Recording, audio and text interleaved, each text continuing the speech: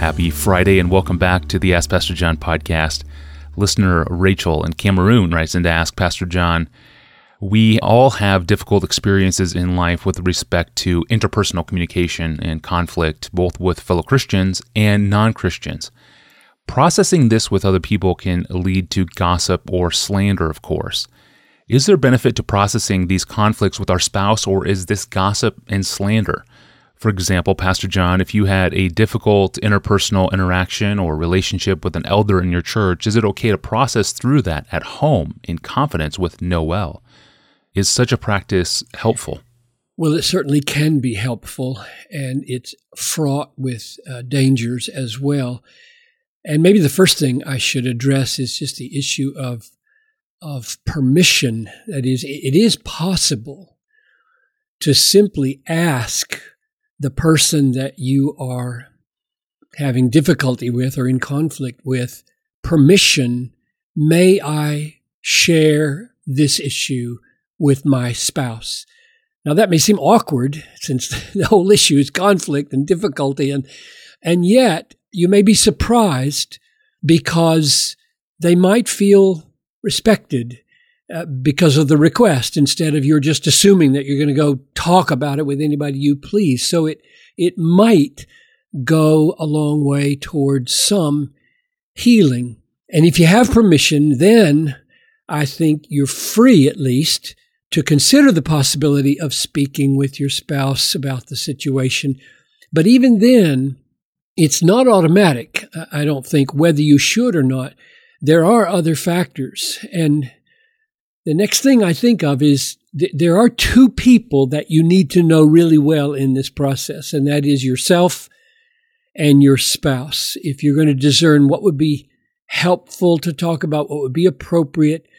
And the reason I say that you need to know yourself really well is because even if you have a green light in every other regard to share something with your spouse, your attitude in doing so could be sinful. This is why it seems to me there are so many warnings in the Bible about how we speak of other people, especially other Christians. Like James 4:11, do not speak evil against one another. And 2 Corinthians 12:20, Paul is afraid that he'll find slander and gossip and conceit and disorder in the church. And I think part of the reason these texts are in the Bible is to warn us that we are so prone to speak about others when our own attitude is the real problem. And so we need to know ourselves really well so that we don't even share the things we have permission to share if our motives are impure, or if we feel jealousy or undue anger or sinful fear and anxiety or revenge, or just the subtle pleasure. We all know this, the subtle pleasure of sharing news, especially bad news or questionable news that nobody else knows about but us, and we get to be the first one to talk about it. There's something not good about that desire that is in us. So the watchword here is test yourself, know yourself, put to death any selfish motives in yourself before you talk about it with your spouse. And the other person you need to know really well to make right decisions about when to share or when to debrief is your spouse. Will we be tempting him or her? I'll just say her since I'm talking about Noel here. Will I be tempting her toward anger or resentment or fear? What's the emotional makeup of our spouse? Do we know her? Is our spouse vulnerable to certain kinds of sin which she might get sucked into in the relational conflict? Or is our spouse strong enough and able to give us good counsel without becoming embroiled in the situation to her own detriment? So knowing our spouses will have a significant effect on whether we share and what we share and how we share the difficult situations that we're walking through. here's another biblical guideline to think about. And when I was thinking about this, I think I got the most helpful maxim that might guide us. So I'm thinking about Matthew 18 here, where it says, if your brother sins against you, go privately to see if you can get it worked out. And then if that doesn't work out, take 2 or 3. And if that doesn't work, go to the church. Now, what's the overall drift? That's what I asked. What's the overall thrust of that approach? And it seems to me that the overall thrust of Matthew 18 is to keep relational sins or breakdowns as private as would be helpful for maximum healing to all concerned. So that's my maxim.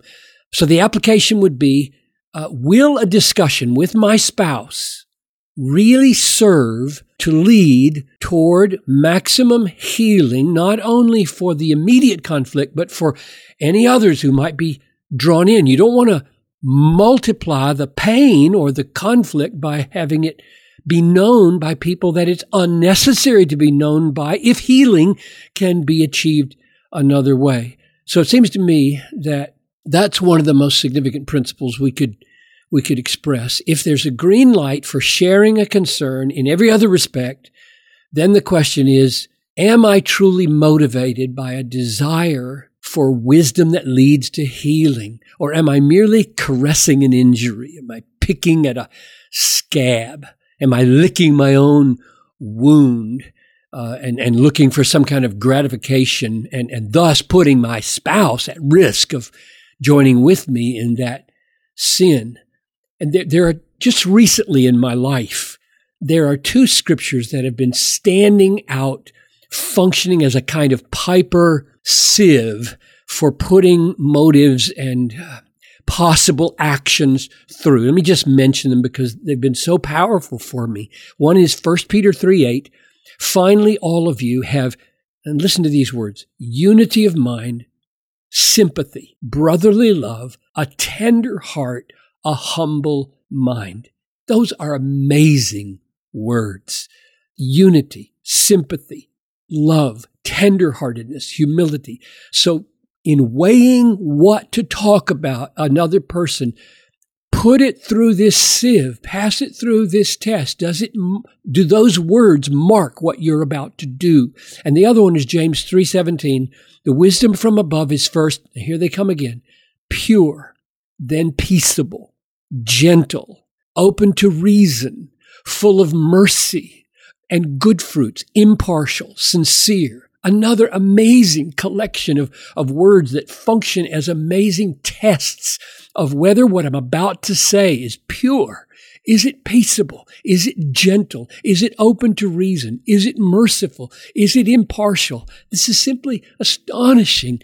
And so I need to check myself. And those are 2 verses that have functioned as sieves for me in dealing with people recently that have been so convicting and so helpful. So my answer to the question about Noel and me, I think part of the question was, what did we do?